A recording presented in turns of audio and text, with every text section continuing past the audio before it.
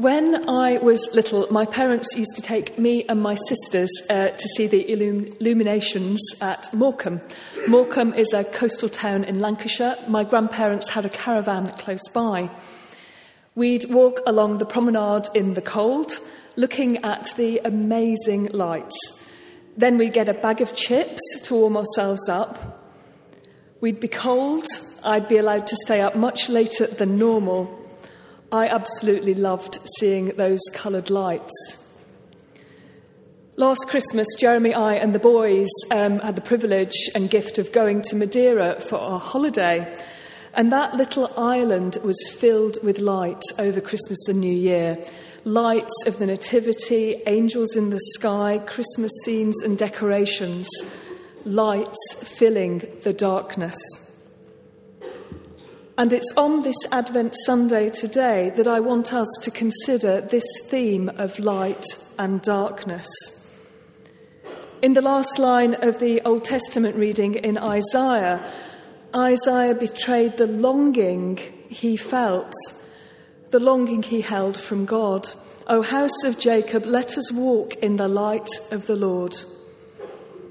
A plea for the people to walk in the light of the Lord. For we have a God who radiates light into the darkness that we inhabit in this world. The Advent season marks the time in the church calendar when we wait and remember. In this pause before the celebrations of Christmas, we ponder once again our faith. We wait expectantly and with excitement to celebrate again the birth of Jesus at Christmas, when the light came into the world in the person of a small baby. We also, though, need to reflect on the here and now, the present of how we live our lives now, and consider our walk with Christ. And we also need to think about the hope we all hold for the future when Jesus will come back again.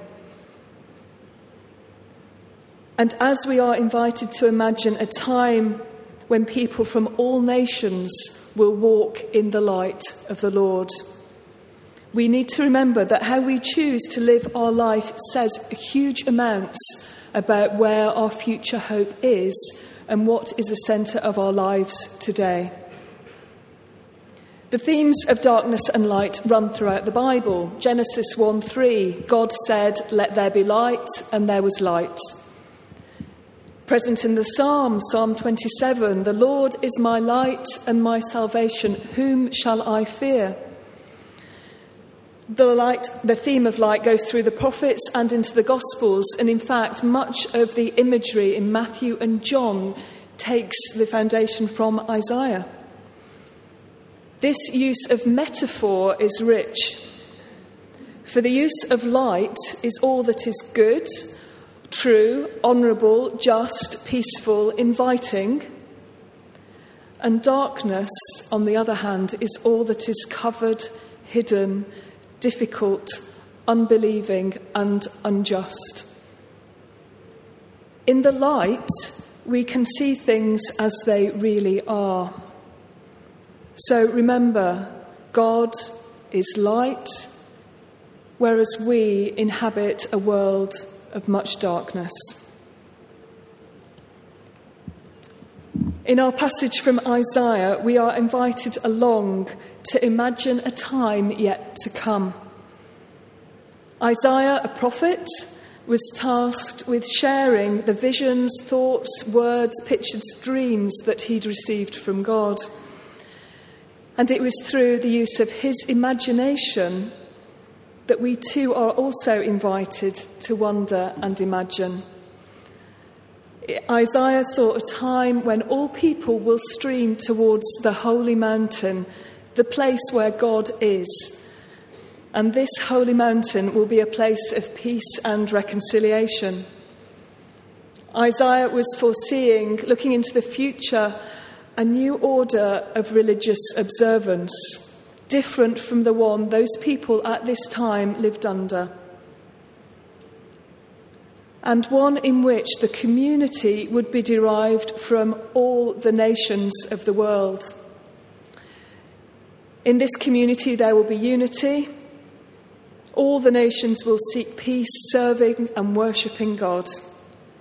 People will no longer war and fight. They will desire peace and yearn for a different way of living. We heard that there will be no need for weapons of violence, and in fact, Isaiah's vision shows that the weapons of violence and war will be converted into agricultural tools.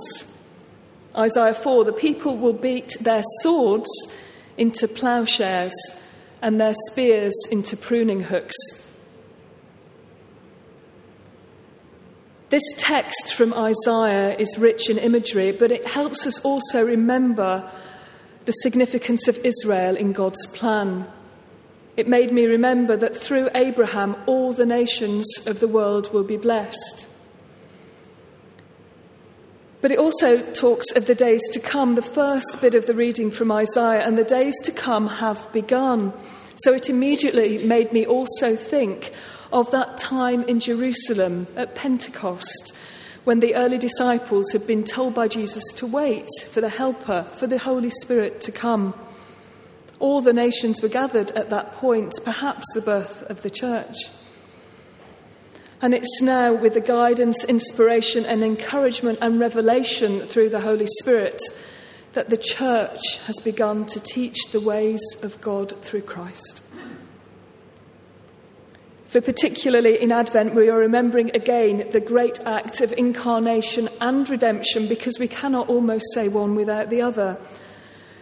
And we are all invited again to choose to live in this world where Jesus is, God incarnate, a God who came to dwell with us. And daily we are called to follow him and dwell and live in his light. The alternative, of course, is to inhabit this world of darkness, where life is only a dim shadow of what it could be. And the challenge to live differently is not even a distant dream. The longing of Isaiah is for all to come and walk in the light of the Lord, a plea for people to see what God is offering. For the light of the world has come in Jesus. A quote from Martin Luther: "Darkness cannot drive out darkness, only light can do that. Jesus, the light of the world, drives out darkness." Let us now turn to our reading from Matthew. And in this we heard that Jesus will come again. We do not know when, that is only known by the Father. Matthew 24:36. But about that day and hour no one knows, neither the angels of heaven nor the Son, but only the Father. I think one question that this reading from Matthew prompts in us is, are we prepared? Are we living ready? Are we walking in the light of Christ? I think sometimes it is very easy to live as though this world is all there is, that what we see is it. But what is real? What is eternal? What will pass away? So the invitation is for us too to continue to imagine what will happen when Jesus comes again. What will it be like? Matthew helps us ponder this a little. He reminds us of Noah who built the ark, who was ready when those floods came. Because this is how it will be, says Matthew. 2 men will be working in a field. One will be taken and one will be left. 2 women will be working in the mill. One will be taken and one will be left. It will be quick. There will be no warning. People will be just going about their normal daily business. So the question for all of us is, are we ready? Are we walking today in the light of the Lord? Or have we turned our backs just for a moment? It's not for us to speculate the time, but it's for us to live waiting. And we are waiting in between the birth of Jesus Christ and his second coming. We are called, friends, to live in hope. Hope, which is the certainty of faith that shows our actions in the present. We are called to live as children of light within the darkness of this world. There is sin, there is injustice, both corporate and individual, in this world. Some things are so horrible and so difficult and so dark. Syria is now a land that is covered in darkness, a land where once was the cradle of Christianity. The Christian church remains there, yes it does, but it is persecuted. But I believe it is also a symbol of light in a very dark place. I'm sure their prayers each day must be prayers for the hope of deliverance and reconciliation and a return to peace.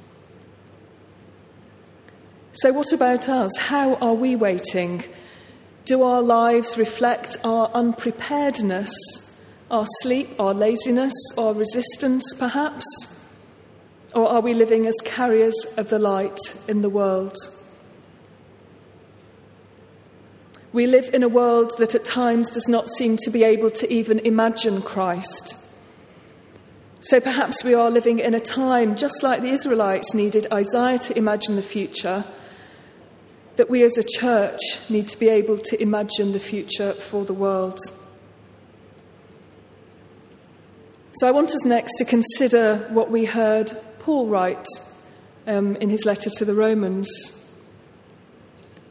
For this is also another passage which warns about the dangers of not being ready.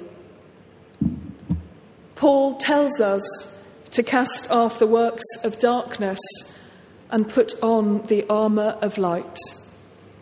For the night is gone, the day is at hand.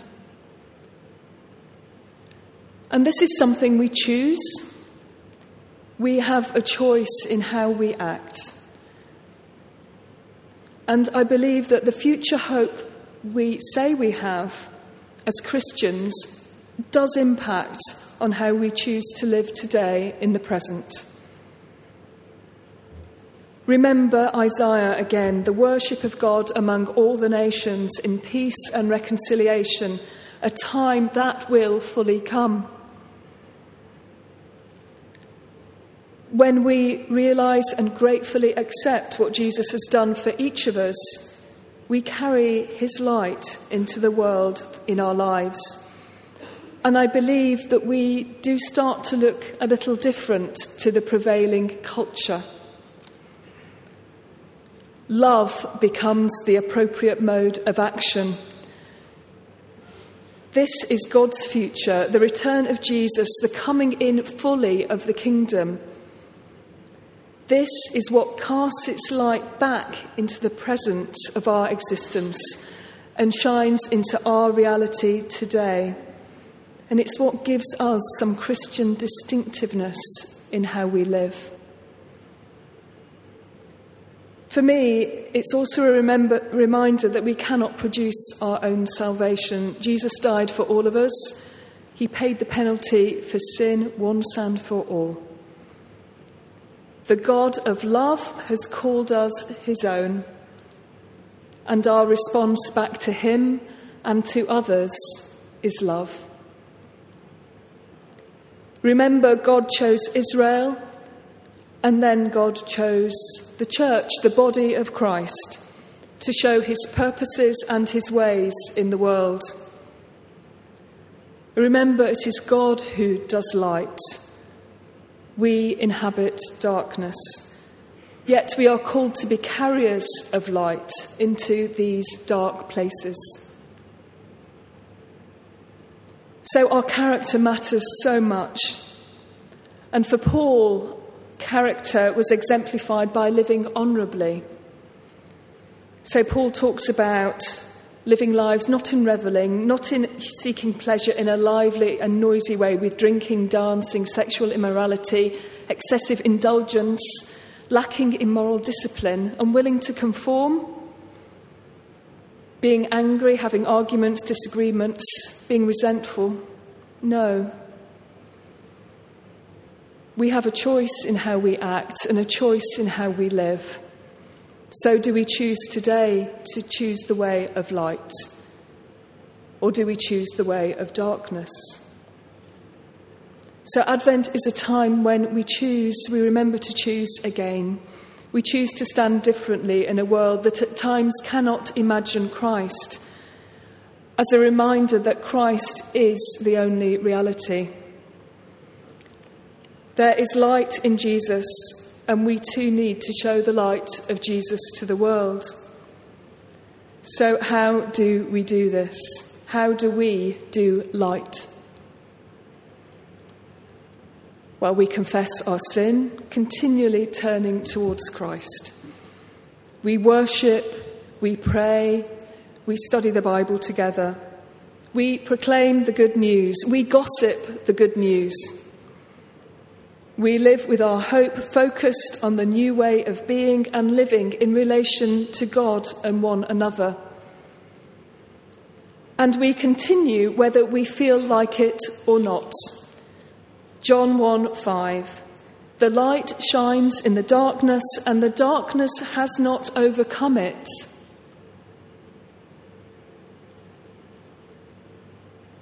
During the time of baptism, in a few minutes, Steve will give a candle to the newly baptised to show the light of Christ and acknowledge that God has delivered us from the dominion of darkness and has given us a place with the saints in light.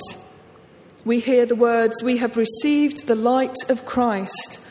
Walk in this light all the days of your life and shine as a light in the world to the glory of God the Father." So we wait once more for the light shining in the darkness. This season of Advent calls us to readjust our eyes so that we can see and be glimmers of light in this world, glowing and pointing others towards that ultimate time in the future when everything that God wishes and hopes and has planned will be fulfilled. I end with some words of John Donne.